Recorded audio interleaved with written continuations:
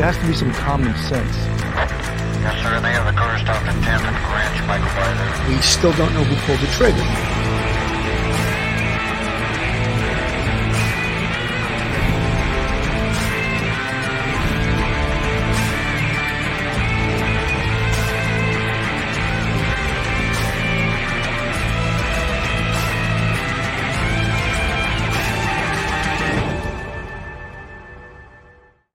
Hello, everyone, and welcome to Police Off the Cuff Real Crime Stories. I'm your host, retired NYPD Sergeant Bill Cannon.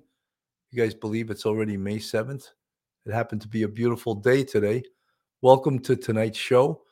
We're going to be covering how technology is used by the prosecution in these cases, the big cases, of course, that we cover.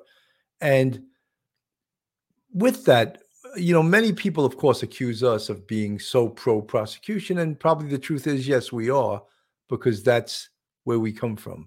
We're from the law enforcement perspective, but we don't ignore the defense, nor do we not realize what the defense's job is in these cases, which is, of course, to create doubt, because we all know that in this country, to convict someone, you have to convict them beyond a reasonable doubt. And that's where the rubber hits the road. What is reasonable? And I'm not going to sit here like I'm a law school teacher and teach you what is reasonable, but there is a reasonable man statute. What is reasonable? Not everyone in this world is reasonable, So we're going to show some of the tactics that prosecutions use and some of the technology, of course. Now, technology is just, investigative genetic genealogy. It is paving new pathways, new ground, allowing people to be convicted of crimes they committed 20 or 30 years ago. The technology with DNA is just, it's just amazing how far it has progressed since I believe it was the early 80s or the middle 80s when it was first used, at least in New York State. It's come so far. Now there's schools that teach investigative genetic genealogy. And again, I'm in no way qualified to teach that. And then we have, of course, digital forensics comes into play in basically every case. The biggest cases we followed here, Alec Murdoch, digital forensics was huge. Of course, the Brian Kohberger case and the Idaho, the murders of the 4 students. Ethan Chapin, Zaina Knodel, Madison Mogan, and Kaylee Gonsalves. I don't like to ever refer to them as the Idaho 4. They're real people. Anyway, the digital forensics in that case is incredible. And some people that follow this, and maybe people that aren't experienced in the criminal justice business, they may have a problem with that realizing that the digital world has jumped into the criminal justice world. And it hasn't just jumped in with one foot, both feet are in it. And if law enforcement doesn't understand digital forensics, then they got a real problem because it comes into play in just about every single case. And with me tonight, I have 2 of the best to be on this show, and they both happen to be attorneys.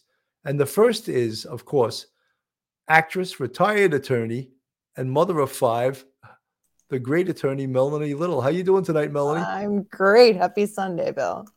I think that when you show up on the screen, the numbers just jump automatically because people love to see you on the show, and including me. And of course, another person we have tonight who is, I call him like the man of reason. He's really well-spoken, soft-spoken professor. And when I get a little emotional, Mike is always even keel. He reminds you of the guy in the radio car whose coffee never spills, even when they're going to a 1085 or a 1013, because that's how cool he is. So welcome to the show tonight, NYPD retired sergeant and professor at Albertus Magnus, Mike Geary. How you doing tonight, Mike? Hey, Billy. Good evening. Good to see you, Melanie. Thank you for having me on. Well, I think everyone's happy to see you guys, and including me. So it's good. Let's get right to the facts of the case now. Just very recently, the New York Times wrote an article about how the prosecution has an unfair advantage over the defense. And this has been suggested by many, not just the Legal Aid Society, because they have more money, they have more resources.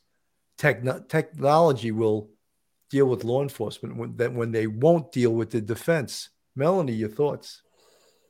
I think a lot of that is true. I think that, the district attorneys in most states have way higher budgets than the legal aid in most states. And so they can afford the software that's required to do the analysis. They can afford the expert witnesses that are needed to authenticate all of these things at trial. And, there's a lot of truth to that. A private defendant always who has a lot of money is going to be in a better position than someone who's represented by legal aid. So there is some truth to that. Mike, your thoughts? Yeah, I agree with Melanie. All the prosecutors, they have the burden of proving guilt beyond a reasonable doubt. They're going to need a tremendous amount of budget. And even if you fully funded a legal aid office in a particular county or particular city to the same amount that you budgeted to a prosecutor's office, would that mean that you'd have less, you'd have more justice, where people who are actually innocent would get a better trial, a more fair trial? I don't know about that. Yes, I do believe that you should have greater funding for public defenders' offices, but obviously because the public defender and the defendant's attorney does not have the burden of proof, it's natural that the technology that's going to be employed is going to be employed mostly by the prosecutor and be paid for through the public coffers. Mike, there's no doubt, and we can all roll our eyes at this, but there's no doubt that the richer you are in this country, the better defense you're going to get, because you can hire private attorneys. That's right. Who are the hired guns, who are the most experienced attorneys in the law profession. Just like, if you're wealthy, you're going to get the best doctors. That may not be true if you're an insurance patient. You're not going to get the top surgeon or the top allergist or the top cardiologist, the top kidney doctor, any of those things. So the reality is, yes, money talks, and as we say in New York, bullshit walks. But there's the ideological bent of that everyone should get a great defense. Yeah, we all agree with that in theory, but in reality, that's not always true. Melanie? I think it was, especially in New York City, I think that we are catching up. I think now that legal aid in New York City is starting to catch up. They now have a lot more technology. They have a lot more resources for digital type of forensic evidence. But I think that when you get into other states, smaller counties with not a lot of money, I think you're going to find a lot more disparity outside of, the bubble in which we live of New York City. It's a lot different. But I took me off the screen too. What are you doing? I gave you the whole screen. I know I sent it to you guys, but there was a very interesting op-ed after the Murdoch verdict. And it was written in the New York Times by a guy named Farhad Manjoo. And he had a problem that the jury came back so quickly in the Murdoch case. They came back in 3 hours. And he had a huge problem with that. And he was citing what he felt to be the unreliability of digital evidence, when really the exact opposite is true. Mike? Yeah, anyone who thinks that the jurors never speak to each other the entire trial and even discuss it all until they actually get behind the jury's deliberation room after they're charged by the judge at the end. No, I think there was over 20 days of testimony in the Murdoch case. Everybody is forming their impressions the very first day with the very first witness, whether they think they're credible or not. And they talk among themselves, and there's nothing wrong with that. So by the time they get to the very end, and remember, at the very end, at the end of the defense's case, they brought the jurors to the crime scene.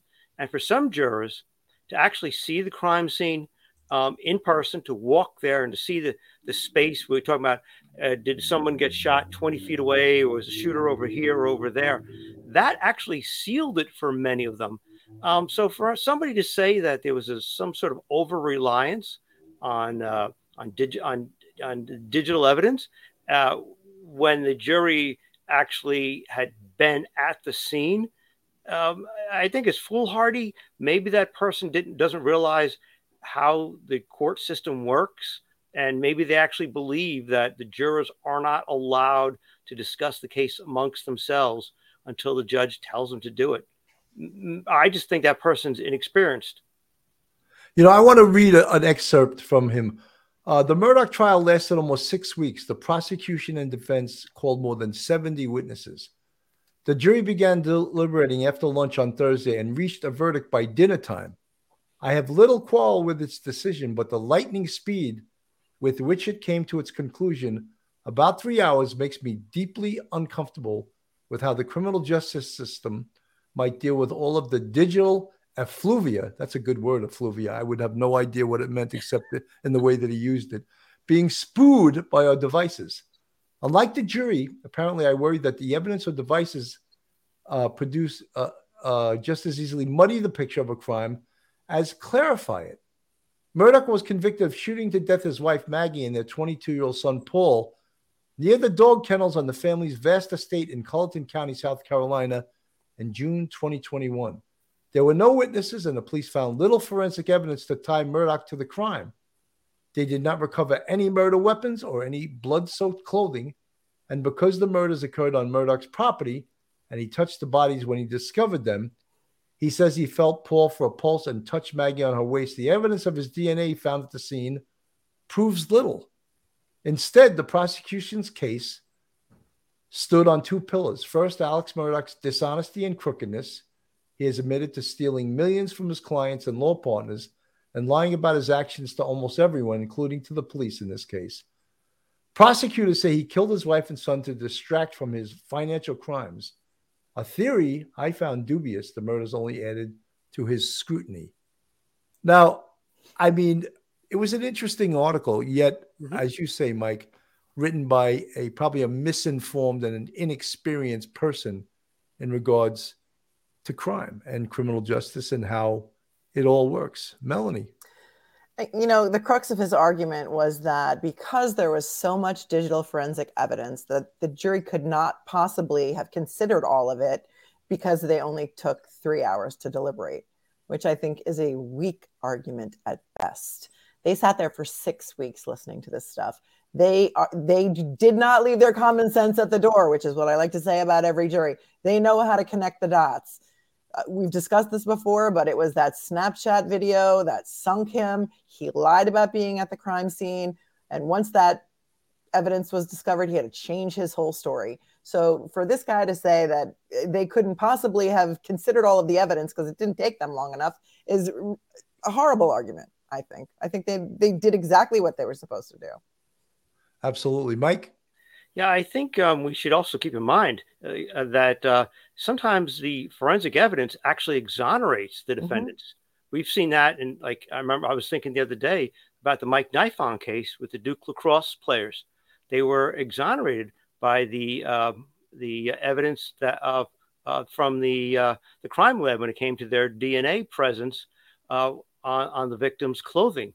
So it cuts both ways. And for people to say it only favors the prosecution in every single case, I think is misinformed. Maybe they would like to see a different sort of trial where we have instead of, a 90% conviction rate, we have a 50% conviction rate. I don't know. But so long as the evidence is absolutely scientifically accurate and we know that it's not allowed into trial until it passes the Dow, I think it's a Dow chemical case, in terms of its reliability, we should hesitate to criticize evidence that can cut both ways. Evidence from cell tower pinging of phones to lack of fingerprints to DNA being, all of these things actually can help the defense as well as the prosecution.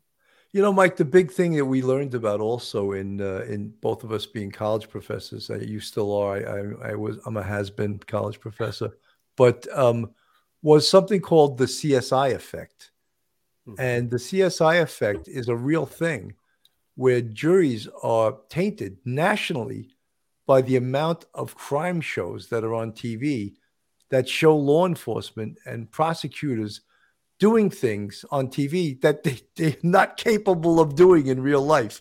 Like they have that easy button. How many times do you see on TV that they get the license plate on the car? I've never seen a camera anywhere other than a red light camera catch a license plate on a car that you were looking for in a case, in a murder or a shooting. I've never, ever seen a camera catch that license plate. But on TV, they do it every single night with 20 minutes of commercials.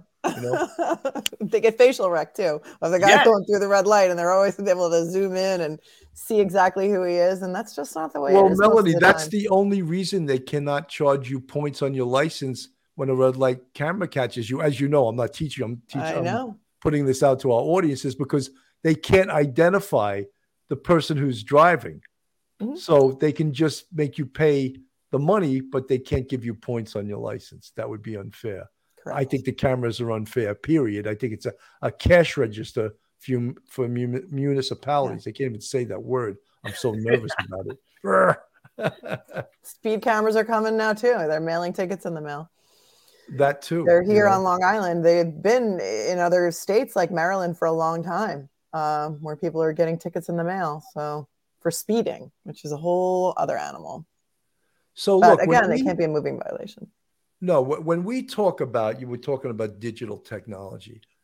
I think, I started out on the NYPD in 1985. I did 6.5 years in anti-crime, both as a cop and as a boss. That's a plainclothes unit that doesn't exist anymore. I know Lieutenant Peter Pranzo's probably got tears rolling down his eyes right now. He was a great street crime lieutenant, and it was a very effective unit. Anyway, when cameras came out, and cameras are all over the city, it is a game changer.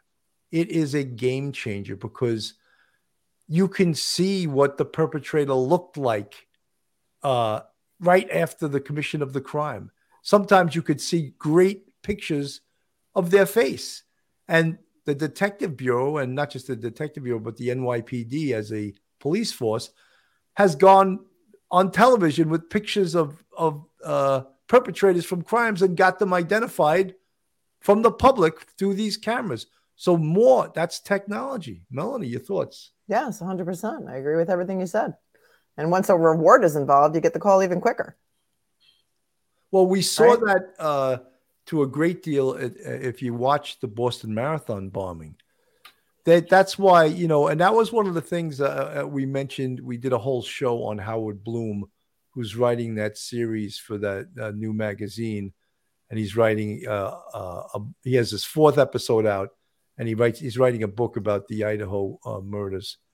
And he was questioning like some of the technology, also like the cameras and stuff like that.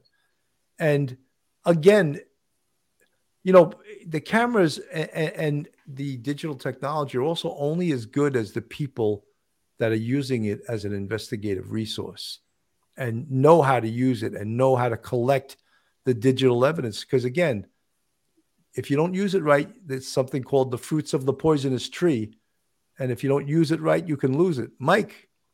Yeah, I mean, anybody who thinks that, like you're talking with the CSI kind of idea, if the fix was in, and the FBI and state police and like and say in the Idaho murder case with Kohberger, if the fix was in and they were being dishonest, they would have said, we have this Hyundai Elantra, we have a out of state plate, and we could enhance this, and we could see Brian Kohberger's face absolutely clear as day. We'd have his license plate clear as day, and therefore we got him. But that's not the truth. That's not what happened. They tried the best that they could, and even with the best photography, the best computer, the best people behind manipulating it, investigating it.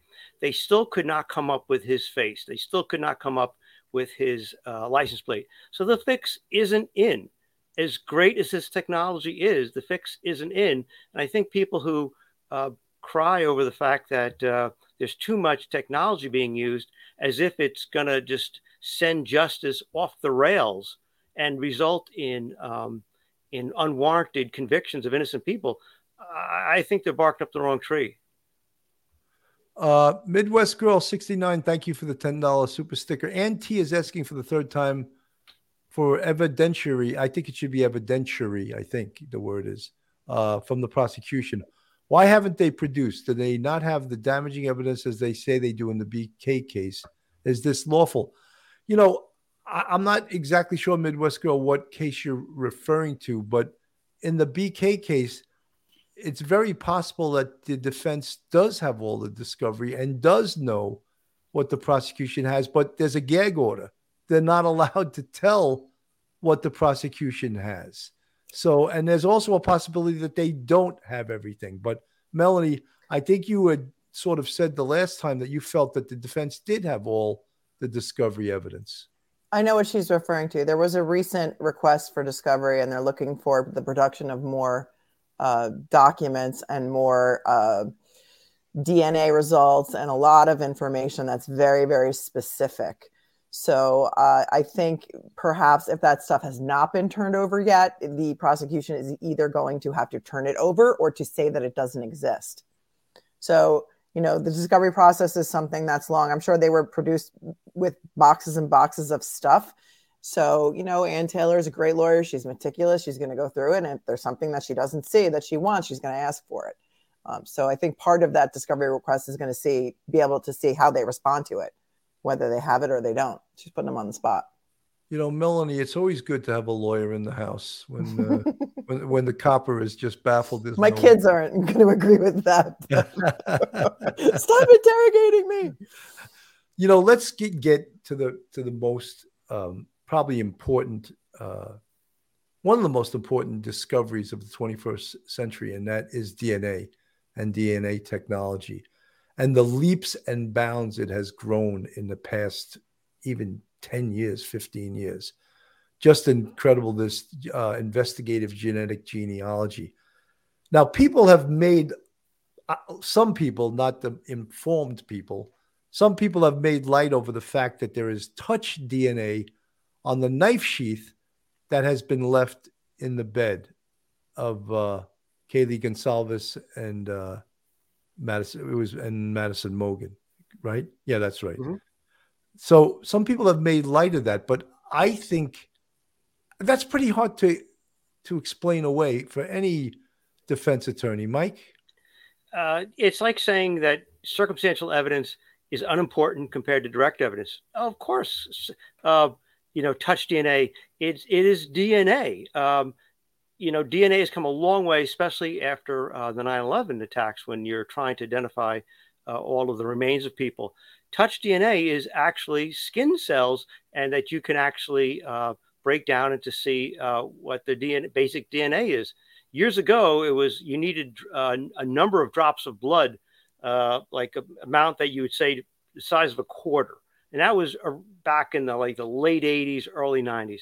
Now, if you just touch something and just your skin cells get on to make contact with something like a knife sheath, for instance, that is enough. That technology isn't brand new from last week. That's been around for a while, and it's been tested time and time again. And anyone who thinks that, you know, we shouldn't be relying on time-tested, you know, extremely accurate to 99.9% kind of technology, I'm sorry. I feel I understand they're worried about Big Brother or some sort of technological issue, but if it's absolutely accurate and we believe it is, and it's been around for a few years now, that is something really hard. It's not really any different than blood or skin, or like a piece of someone's skin underneath fingernails of the victim. That's absolutely really important, and it's absolutely carries the same amount of weight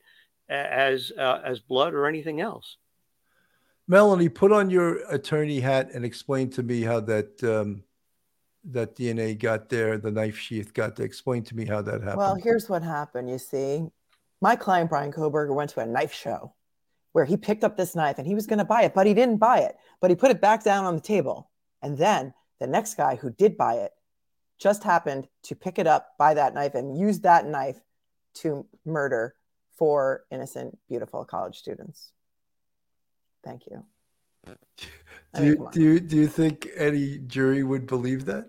No, I don't think so. And that's what I can't understand even the argument. And I'm not a defense attorney and I'm also not a prosecutor. So everyone stop accusing me of picking sides because I'm really not picking sides. But here's something that maybe we can all relate to that has been around for a long time that is usually impossible to beat at trial, right? And that's the breathalyzer test. You cannot beat the breathalyzer test at trial. It's virtually impossible. New York City will not even, inside of the 5 boroughs of New York City, you cannot even plea bargain one of those tickets down because the officer will come in, he will say the machine was calibrated, end of story, right? That's right. So, DNA is much better evidence than a breathalyzer that could have been, who knows how old that machine is? Who really knows if it was really calibrated? You don't know, but it's something that people just don't question. So eventually, I think touch DNA is going to become the same kind of thing that people just don't question. There's no other way it could have gotten there. There was a case in New York City, and there was a police officer named by the name of Russell Timoshenko. And he and his partner pulled this car over, and the car, I believe, had tinted windows, so they couldn't see inside the car. And as he approached the car, gunfire erupted, and Officer Russell Timoshenko was killed. I believe his partner exchanged gunfire with there were 4 perps in the car. The doors opened, they all ran out different ways. Inside the car, they found one of the guns used in the shooting, and they found chicken. And they actually were able to lift the touch DNA off the trigger guard that identified Russell Timoshenko's murderer. And they also identified 1 or 2 of the other perps in the car through the chicken that they were eating, that they lifted DNA, I guess saliva, DNA off the chicken. So amazing work, amazing crime scene work. But this is what crime scene technicians and what the police are capable of doing. So now maybe the prosecution feels that they're slighted by the skills and the abilities of law enforcement in something like this. Mike. Yeah, it's, if the science is accurate and it's been tested time and time again, then no one should have an issue with it, because the lack of DNA at a crime scene may be considered, some sort of exculpatory evidence. So, it's hard to imagine anyone not wanting, as prosecutor defense, not wanting, reliable evidence to be introduced to trial, because the evidence can benefit them or help implicate them. I don't see it. I don't know why. Absolutely. Okie dokie. Even with the DNA on the sheath, I sure hope he left other evidence there and brought some home and into his car from the crime scene. I'm guessing they do have way more. Let's see. Look, we take criticism on the show, which we're perfectly willing to take. And as we say, we're cops. We have thicker skin. We have that thick elephant skin, rhinoceros skin, whatever you want to call it.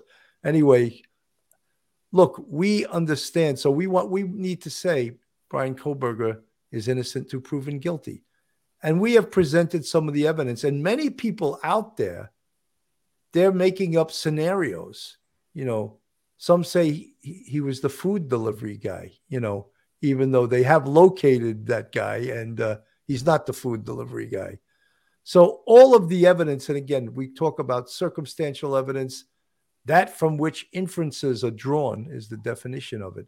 And circumstantial evidence in itself isn't all that powerful, except when there's 7 tractor trailers full of it, and then it becomes extremely powerful. Melanie. Right. Well, we're looking at the totality of the evidence. We're not just looking at DNA on a knife sheath. We're not just looking at video of the car where you can't see the license plate or the driver. We are not just looking at pings off cell phone or where that car was. When you put all of that stuff together, the totality of the evidence could lead a reasonable person to believe that they have the right guy. Now, a good defense attorney could also argue that they don't have the right guy and be able to explain all of these things. So, that happened in Murdoch too. They tried in their closing argument to argue all of the things that the prosecution did not do, the things they did not test, the fact that they did not find any blood spatter on his t-shirt. And they tried to tie it all together. And in the end, the jury decided what the jury decided, and they convicted him. Well, so Melanie and Mike, we also have heard talk of the Brady Giglio situation. And that also could be a smokescreen from the defense, or it could be something very real that officers that are involved in this case, maybe now they may not be as swearable if they have a serious issue with that. Mike? Yeah, the years and years ago, we went through this issue. If you remember, Billy, back in like the late 90s, early 2000s in the NYPD with the, defense attorneys wanting to get a police officer, an arresting officer or arresting detectives, disciplinary file, and to basically go fishing, to attack the officer personally on the stand, that sort of thing. And sometimes it will work, like we saw in the O.J. Simpson case with Mark. I can't think of his name. Yeah, Mark Furman. Thank you, Mark Furman. And it just tainted the jury. And that's the risk you take. And you hope that whatever record that any of the officers have or investigators have, it doesn't amount to anything. But it could be anything from being chronically late to roll call and you get a CD, or it could be something much more damaging. But that's something that we've had to deal with in law enforcement and the NYPD for a generation now. And you're still getting cases made, you're still getting cases presented to the jury, you're still getting convictions. And I think really the defense needs to do this because they're zealously advocating for their client. I mean, he's going to have, Kohberger has a great attorney. She knows exactly what she's doing. She's prepared. She's done death penalty cases like this before, So they're going as hard as they can at every single angle they possibly can. And that's their right. And that's their, that's their ethical obligation. But at the end of the day, will it damage the evidence? As Melanie says, you take the totality of all the evidence. I don't think so. Folks, this is Police Off the Cuff, real crime stories. If you like podcasts from a real crime perspective, from a police perspective, then you're in the right place. And if you're not subscribed to us, go on our YouTube, hit that subscribe button, give us a thumbs up, ring that bell, make comments. We love to read your comments. We like to answer your comments. We also have a Patreon with 3 different levels if you want to support us financially. And we have a YouTube channel membership with 5 different levels. And you see the folks with the green font in the chat. They're part of our YouTube family. And we really appreciate our fans, our friends, our subscribers. And that's what makes Police Off the Cuff, real crime stories, what it is. One of the things I wanted to tie in here too, and we're talking about evidence, is they find this knife sheath with DNA on it. Now, allegedly, it would make sense that the knife that was contained inside that sheath was a Marine Corps K-bar knife. Now, if these wounds are consistent with a knife of that type, the pathologist who conducts the autopsies will probably test that and even have a K-bar type knife to compare against the wounds that he or she sees in the autopsy. Now, that's another big thing that we don't even know about. We don't know, and we said from the very beginning, look, potentially one or more of these victims fought back. And potentially they could have DNA in the scrapings of skin or blood underneath their fingernails or hair or fibers or something like that. So we don't know the results of the autopsy. So again, we connect the knife sheath with the DNA. It's connected to Brian Kohberger. Now, do the wounds fit the knife that was potentially used in this case? Melanie. I don't know the answer to that question, but we will find out. And I'm sure they'll find an exemplar knife that belongs to that sheath. And they will, there will be a lot of experts testifying about all that kind of stuff. Absolutely. Mike? Yeah, if you can't find the actual knife and you have a pathologist testify as to the basic size and dimensions of the knife, the length, the hilt, the thickness of the blade, that's allowable, but it's going to give the defense a tremendous amount of leeway to make the argument like you're just hypothesizing at that point. And because that's what I would do as a defense attorney. I'd be all over that. If you didn't find it, now you're just hypothesizing. No murder weapons in Murdoch. That's right. That's right.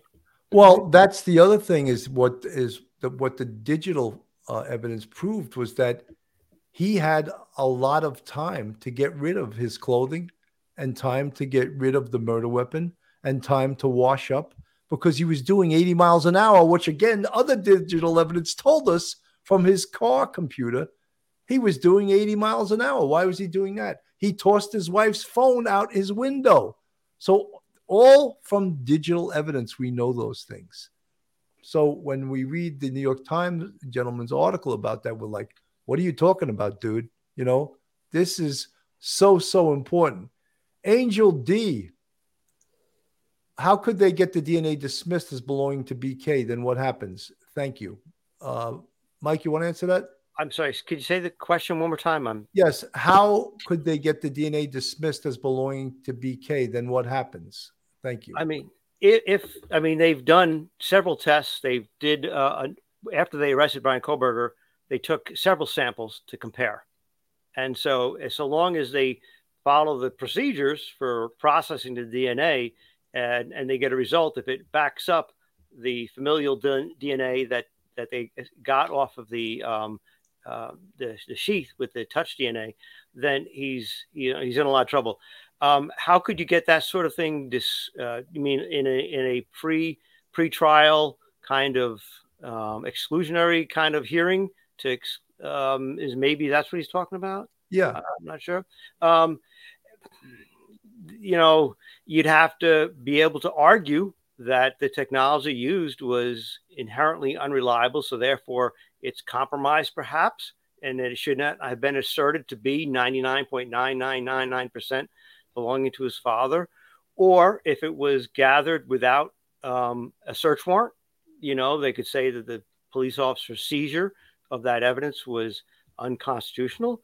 But that's about the only two ways I think you could actually probably attack it in any way, shape, or form. I'm not sure. Maybe Melanie could come up with another I was just thinking like maybe chain of custody issues or something. Okay, good. Yeah. Right. Yeah. And so somebody, Mary Stitt, says in the chat, curious if any of the investigating officers who were known to lie under oath, could that be a Brady issue and affect the case? Well, I know Brady issue is exculpatory evidence, and Giglio issues are any internal affairs problems that any of the investigating detectives or police officers, law enforcement may have had. There is some rumbling about one of the officers who's involved in the investigation, who was involved in another investigation in 2016, where it was alleged that they withheld evidence from the defense. It was video evidence. If you want to look it up, it's called Stickergate. And I think Officer Nunez was one of the officers who was involved in Kohberger, who was also involved in Stickergate, where the police did not turn over video evidence that they had until the eve of trial. And when they did turn it over, there was no audio. So there were a lot of issues there. And I think there's still a civil case pending that has now been adjourned until after the Kohberger preliminary hearing. So it's going to be interesting because the defense knows about it. So, again, that's something that a jury would weigh or that a judge would weigh. You know, how important was this officer to the investigation? You know, but that's what I think the issue is that they have brought up. You know, this was available a month or two ago, but I just saw it recently, and it's someone for News Nation made a 3D video of a reenactment of the murders of Ethan Chapin, Zaina Knodel, Madison Mogen, and Kaylee Gonsalves. I'm going to play a little bit of it because when we're talking about evidence, here's evidence that was put out there by a civilian that isn't even part of law enforcement, and it's very, very compelling. Brian Kohberger, the suspect, is believed to have entered the neighborhood at 3:29 a.m. Approaching the house, he noticed the lights are on. This hinders his plan, and he now has to rethink things. He continues on to the back where he sees even more lights on. From the affidavit, we know he drove by the house 3 times in less than 5 minutes, probably trying to figure out what to do next. He finally decides to leave the area for a little while and observes the lights are on one last time in front as he drives off. Cameras show him leaving the neighborhood and exiting on Walenta Drive in this direction. It's uncertain which way he went from this point here, but we know that he is seen here at this location at 3:45 a.m., caught on a gas station security camera. Wondering if this could truly be a 2015 Elantra, I downloaded a known image of one with a similar angle of view. I then entered that into a 3D modeling software and added some lighting and then tilted the camera to get a similar angle. I then animated the image to be traveling at 40 miles per hour, giving motion blur, which ended with this result. Though not scientific, we can see very close similarities that this is a 2015 Elantra. Back to the map. We see the suspect re-enters the neighborhood at 4:04 a.m.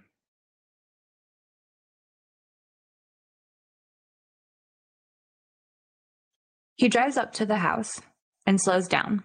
Looking at the windows, he sees the lights are now off. Continuing to the back, he checks to see if those lights are off.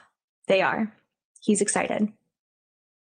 He knows everyone is finally in bed, but he wants to check the front one last time. As he drives down, he's filled with adrenaline, seeing the lights are all off. His brain short circuits for a second as he clumsily tries to turn around in front of the house. It fails, but he regains composure and drives on. He's caught on camera making a 3-point turn at the end of the street to return back to the residence.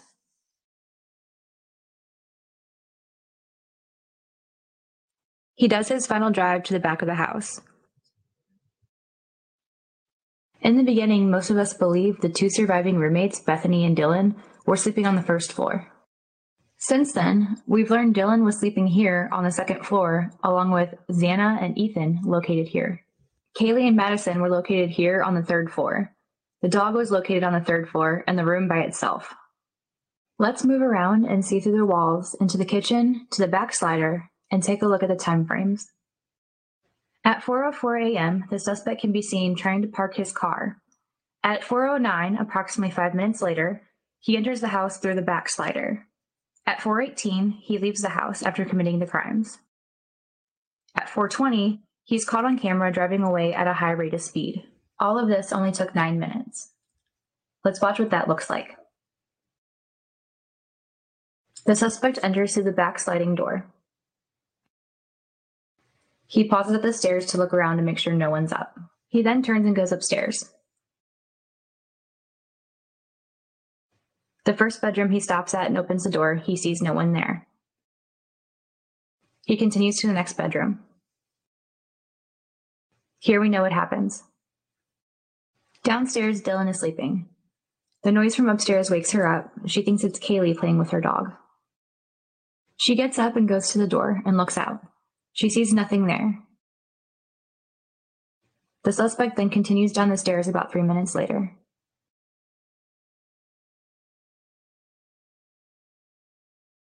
He then heads to Xana's room.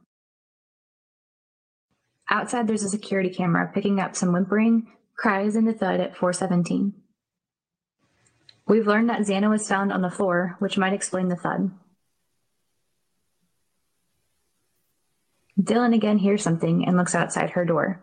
She sees the suspect. He walks right past her and leaves.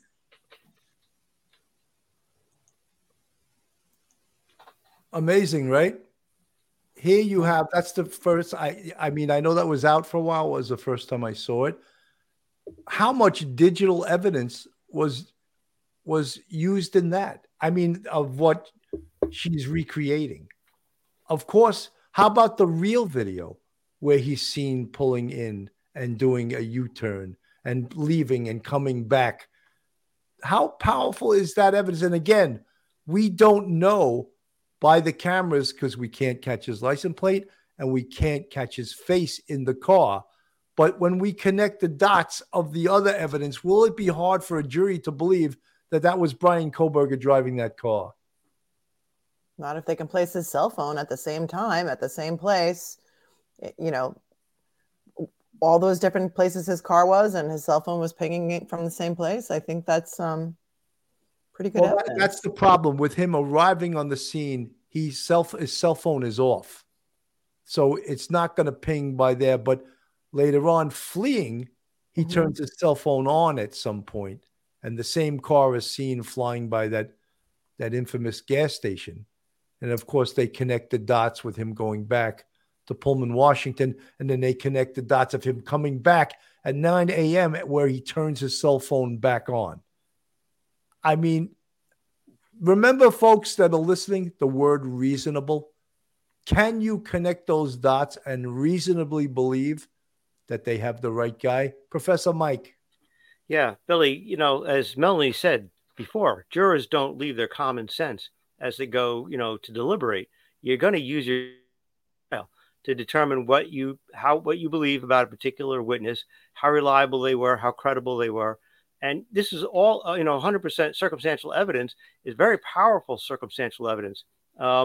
Because there is cameras, there was the whimpering sound, the thud that was heard on a doorbell camera. They've got the cell phone being turned on and being turned off. Him leaving Washington, he returning to Washington at a particular time, being caught on the camera by the gas station, the convenience store. All of that builds up slowly but surely to a very solid circumstantial evidence case. Absolutely rock solid. Now, obviously, he's entitled to have his defense attorney say whatever they want, and they can say whatever they want. They can come up with some sort of plausible explanation to them. But will it be plausible to 12 jurors using their common sense saying, I'm going to disregard the DNA evidence. I'm going to disregard the pinging of the cell phone. I'm going to disregard, the cameras, and I'm going to go with what the defense has to say. I don't think so. I don't think so. People use their common sense. Melanie, I'd like you to read and answer Dinky 1974 on the screen. Okay. Hey, Dinky. First, Nikki Bella says, please leave your DNA on that like button. And I thought that was so funny. So please leave your DNA on that like button, says Nikki Bella. That's a tongue twister. Okay. Dinky 1974. If that video is accurate, he would have been covered in blood jumping into his car, and there would have been a blood trail. Well, that video, you're talking about the video that we just watched, that was a recreation video. I don't know who made that video. It was excellent, and I'm in amazement because I'm so technologically not advanced. Something like that would never be admitted at trial. I think we can agree on that, Mike, right? Never. Yeah. So I don't know what video that you're talking about. Is there a video of him getting into his car that we? Well, yes, Melanie. There's the real video. There is the real video, but is there a video of him getting into the car? Yeah, I'd like to also partially answer that. Right. The murders occurred on November 13th. He wasn't arrested till December 30th. So if he was wearing, say, a Tyvek jumpsuit that he could or something like that, he could discard that after the crimes had been committed, along with the knife, along with whatever else he trailed into his car, and he could clean his car numerous times. However, we've seen people clean their cars numerous times, and there is still evidence of a murder, blood, specks of blood, speck of DNA, hairs, fibers. it's very difficult for someone to forensically clean their car so well that people that process it for evidence won't be able to recover anything. So I hope we answered your question. But again, the murders happened on November 13th. He wasn't arrested till December 30th. Is he saying there would have been a blood trail coming out of the house and that would have been part of the crime scene? You know, again, like you said, and I hate to start rumors and I hate to, you know, say anything that's not true. And I am not saying that this is true, but I have seen people say that maybe somebody saw a naked man running out of the house or something. Like, let's just say what you said is true. And he had a Tyvek suit on, right? And he stripped down so that he wouldn't leave a blood trail outside the house. That would explain a naked man. Although I don't know where I heard that or if it's even true, but it's been reported. Don't quote me on that. Well, I think there's a much more distinct possibility that he wore like a jumpsuit that he discarded after the crime. Because remember, he was a forensics student, hunters right? wear those things. You can buy them in any hunting store. One of those camouflage. Well, it doesn't have to be camouflage; it could be any color, but it basically covers your entire body. And whether he obviously, if the bloody shoe print was his, then he obviously didn't cover his shoes with the little booties they wear in crime scenes. So that is also, if that is true and they can compare that to a shoe that he owned, and getting to more forensic evidence or more digital evidence, they've probably done a complete financial on him. Every single time he used his credit or debit card in a store or online or to get money, any of those times, that also can tell a story. Mike. Yeah, if he purchased that, he truly is the killer and he did purchase a marine K-bar knife online, like through Amazon or something like that, there's gonna be a record of it. And that's again, circumstantial evidence of guilt. So even if they don't actually recover the knife, to be able to say, you know, he actually purchased the type of knife that we believe was used in the killing, then that's wonderful evidence. But yeah, as the viewer said, you know, would there be a blood trail? Yeah, there's going to be some blood, and yeah, there's going to be blood in that car. But he probably washed that car, I'm sure, half a dozen times. You know, trying to get. In fact, wasn't he seen in Pennsylvania actually at 4 a.m. or something like that, washing his car? You know, so he probably washed that car a number of times. Now there's probably not a lot of blood left in it, but there's going to be enough blood. Drop here, drop there. All you need is one drop of evidence of Xander Knodels or Ethan Chapin's blood right there in that car, and that's a tremendous hill that he can't climb over. He can't explain that away. How about the fact that they recovered one of the victim's student IDs from his house? Now, is that true that they actually one of their IDs? Mm-hmm.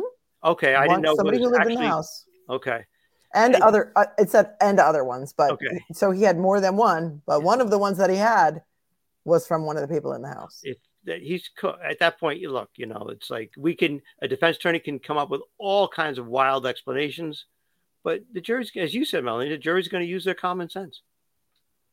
You know, just getting to what the theme of this show was of technology, we talk about video surveillance, which of course we have on this. And it became that when we first heard, the first big clue was we're looking for a white Hyundai Elantra. And I remember when they first said, it's just a witness we're looking for. I was like, bullshit. That's the perp's car. And you know it, you know, because I know we've said that before too.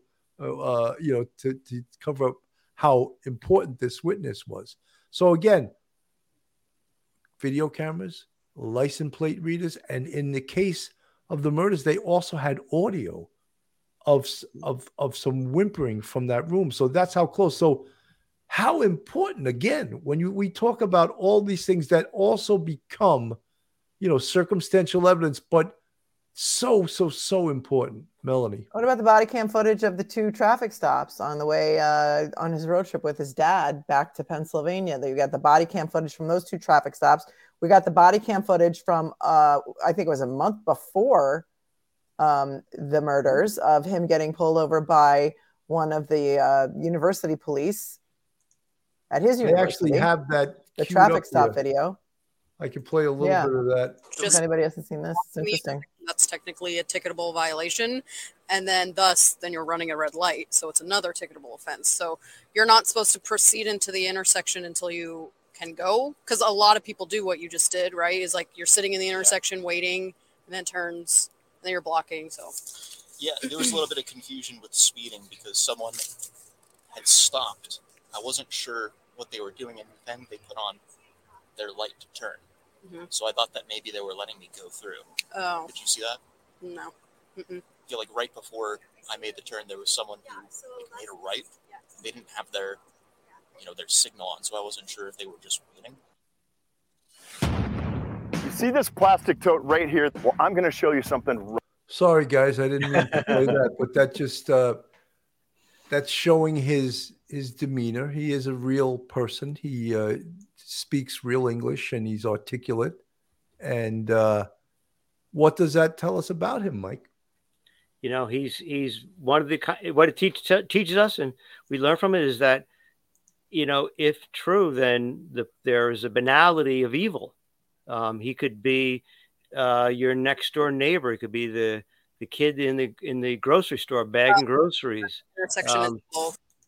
He doesn't look like something out of a comic book, some graphic comic novel. So therefore we should understand that, you're seeing the banality of evil coming alive, and he's acting as an ordinary person, and there's nothing that would give him away. Melanie? Somebody asked whether this was in Washington or Idaho. It was in Washington.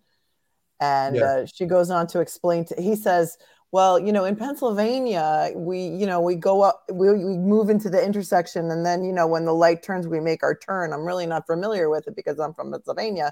And she says, well, here in Washington, this is how we do it. And you're not supposed to enter the intersection until, and he sort of, I had never really heard his voice before, so this was eye-opening to me, and I think it's eye-opening to a lot of people. You could take this one of two ways. You could say, wow, he's really respectful. He was very nice, and he tried to explain himself very calmly, and he didn't go berserk, and he seemed like a very nice, respectful young man. You could also say, well, people thought that about Ted Bundy too. He was very affable. He was charming, and who knows? A couple of people are noticing how clean his car was then, a month before the murder. It's like maybe there was a little OCD involved. He kept his car super clean all the time. So, especially in a Midwest town, it's going to have salt on the roads all the time from the snow, and your car gets. You almost don't want to wash your car because it just gets super dirty again when you ride through the slush, so it's right? Dirtier than most. Yeah. Midwest Girl 69, thank you for the $2 super sticker. If this goes to trial, you'll guess how long. I think this will be, if this does go to trial, I think you're talking a 3 to 6 month trial. I think it'd be a pretty damn long trial. How long will the trial be, or how long until it will get to trial? I wasn't sure. Yeah, that's a good. So, the preliminary hearing is scheduled for June 26th. It's going to be 5 days. If he's, then they say there's probable cause to go to trial on these charges, then he will make a plea. He'll plead not guilty or guilty, and then I don't know how long it would take to get to trial. Mike? Yeah, I could see this trial taking place, before next summer, sometime in the early spring, maybe March, something like that. But it would last longer than the Murdaugh trial. Definitely. And that was 6 weeks, right? Yeah, I could see it lasting longer than that. Yeah.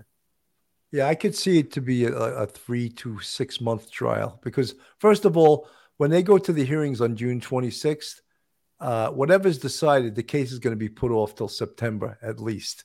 They're not going to work. There's no summer. They're not going to work over the summer. There's no way. The big thing now, and we've spoke about this before, is will they lift the gag order? Because that's, of course, what everyone, well, not everyone, but many people, the press, the families, they want the gag order lifted so that they can speak. The family would like to speak and without being told that they can't by the court. Melanie, what are your feelings? They're going to have a hearing on the gag order.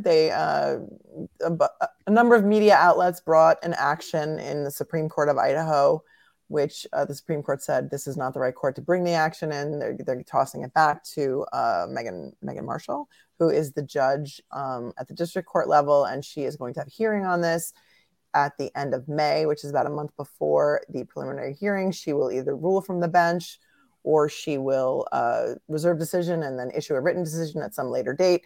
And at that point, if it's lifted, then someone can appeal. It could take a very long time. But right now, both sides have agreed to the gag order. That's how the gag order happened in the first place. So it's really the families of the victims' lawyers who want it lifted in the media.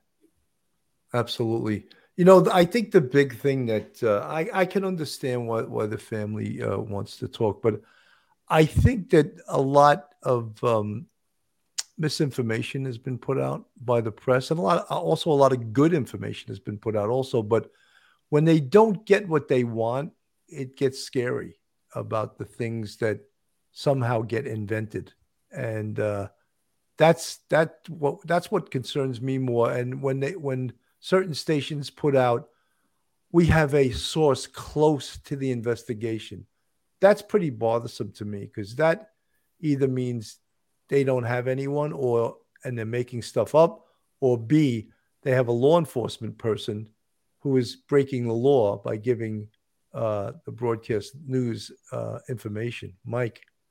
Yeah, I hope the gag order stays in place, because we've seen the feeding frenzy that took place earlier on between the time of the murders at November 13th and his arrest on December 30th.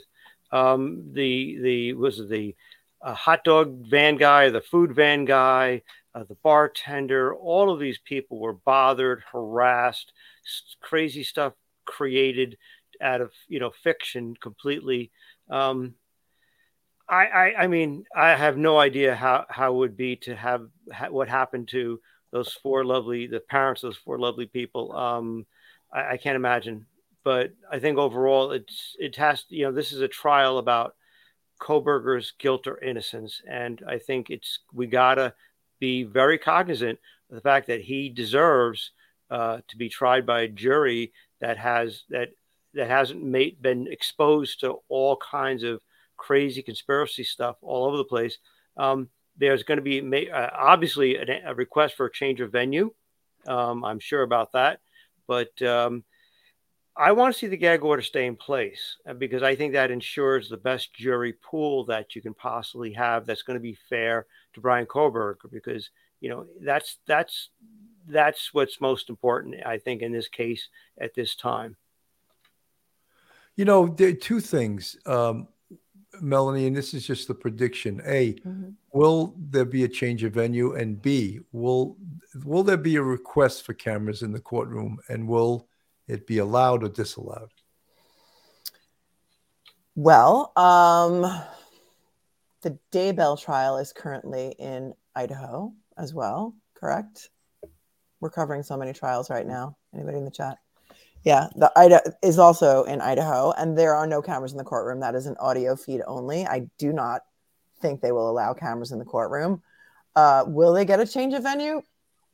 I don't know. Mike, what do you think? I think we will know a lot more after the preliminary hearing about the evidence that they do have. So that is one thing somebody was asking in the chat. And I think, that'll be a public proceeding. Yeah, I mean, it's going to be hard to find any place in Idaho, any county in Idaho has not been exposed to the same amount of stuff that's been produced, good and bad. Some of it's been great, some of it's been lowly. But it's a very small state in terms of the population, and you don't,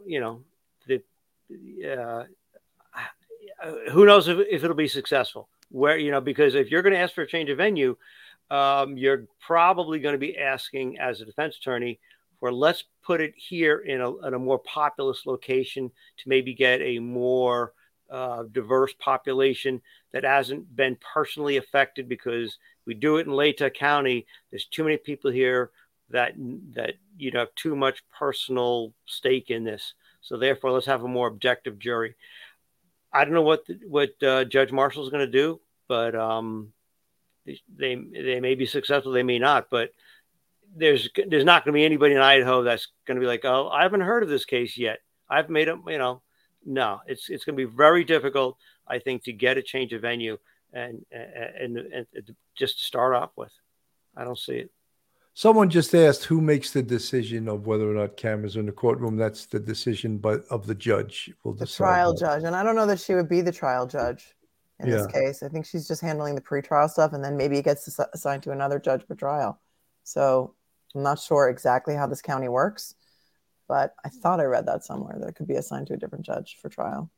We're in an hour and 5 minutes. I just wanted to quickly go to a couple of other digital things, which of course is social media. And we don't know for a fact if Brian Kohberger was in fact participated on Instagram or whatever, that it's been alleged, but we don't know. We just have rumors to that effect. That also could be very powerful evidence. But again, we won't know that until the hearings. Melanie? Yeah. There's been some subpoenas for Tinder, for Google searches, for Instagram, Snapchat, Facebook, Reddit. There's been some chatter that maybe he was participating in some Reddit groups asking for surveys for, they're going to have to tie all this stuff back to him if they get it. But yeah, that could be really powerful evidence if it's proven that he was,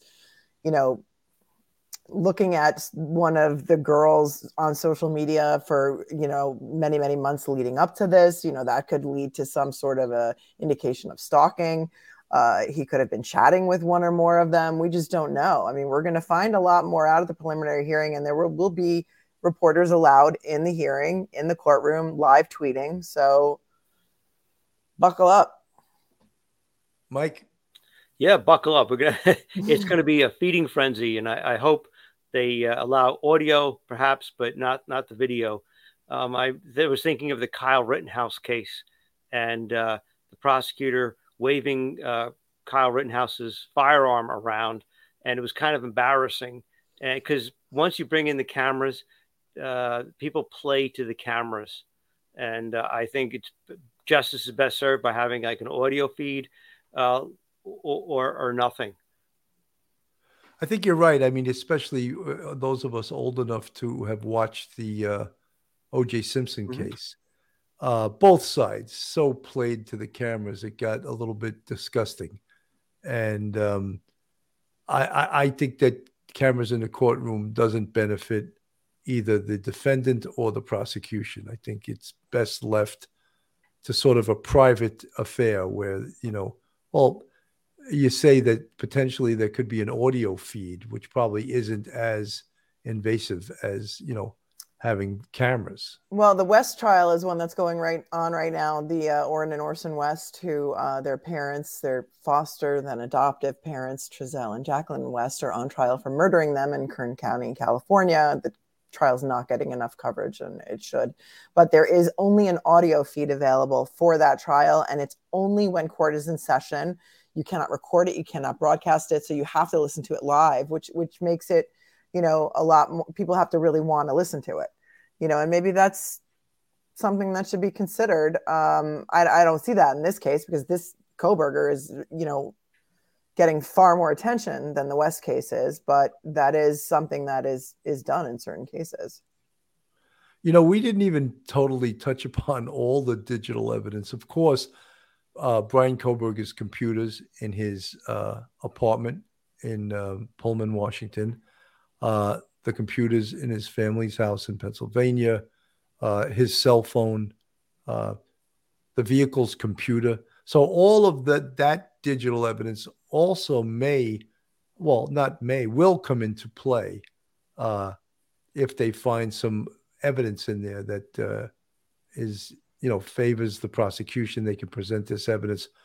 So again, the digital footprint that someone that commits a crime like this leaves, unintentionally, is such powerful evidence, Mike.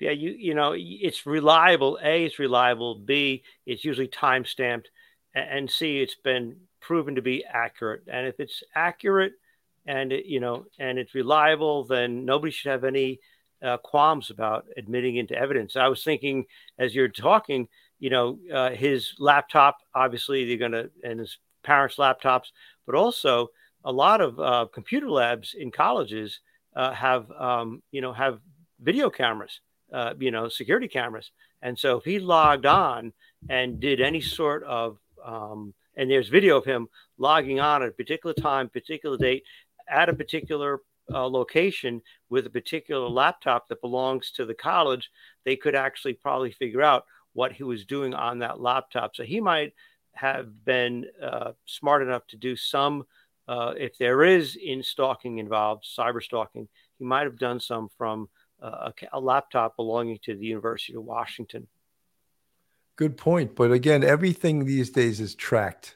Yeah. There is a footprint on everything. I just want to do a quick commercial. Folks, if you're looking for a great defense attorney in the New York City area, then Joe Murray is your man. Joe is a retired NYPD police officer and a fantastic defense attorney. You can reach Joe on his cell at 718-514-3855 or email him at joe@jmurray-law.com.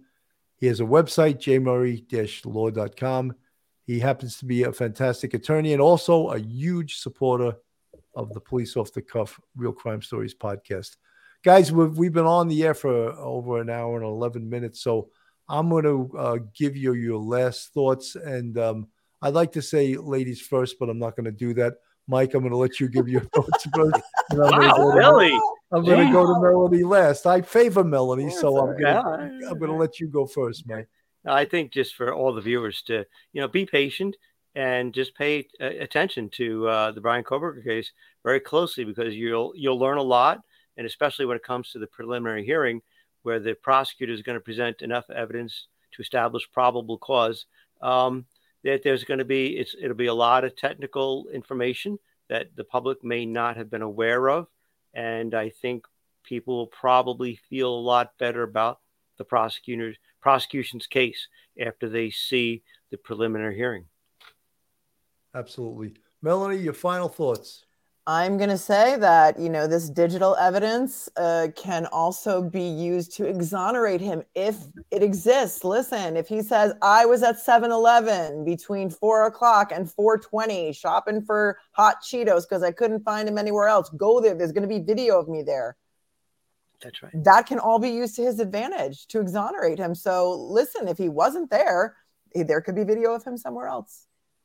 And, or cell phone data or metadata or, Google searches or any location data. And, that's up to his team to prove it. If it exists, let's see it. Excellent point, Melanie. I knew you would come through, and that's why I picked you to go last. Anyway, folks, thank you. That's our show for this evening. Thank you so much, everyone, for tuning in. Police Off the Cuff, Real Crime Stories. Have a great night, and God bless. Hit the like button. Leave your DNA on the like button. That's right. One episode just ain't enough. Get a little laughter.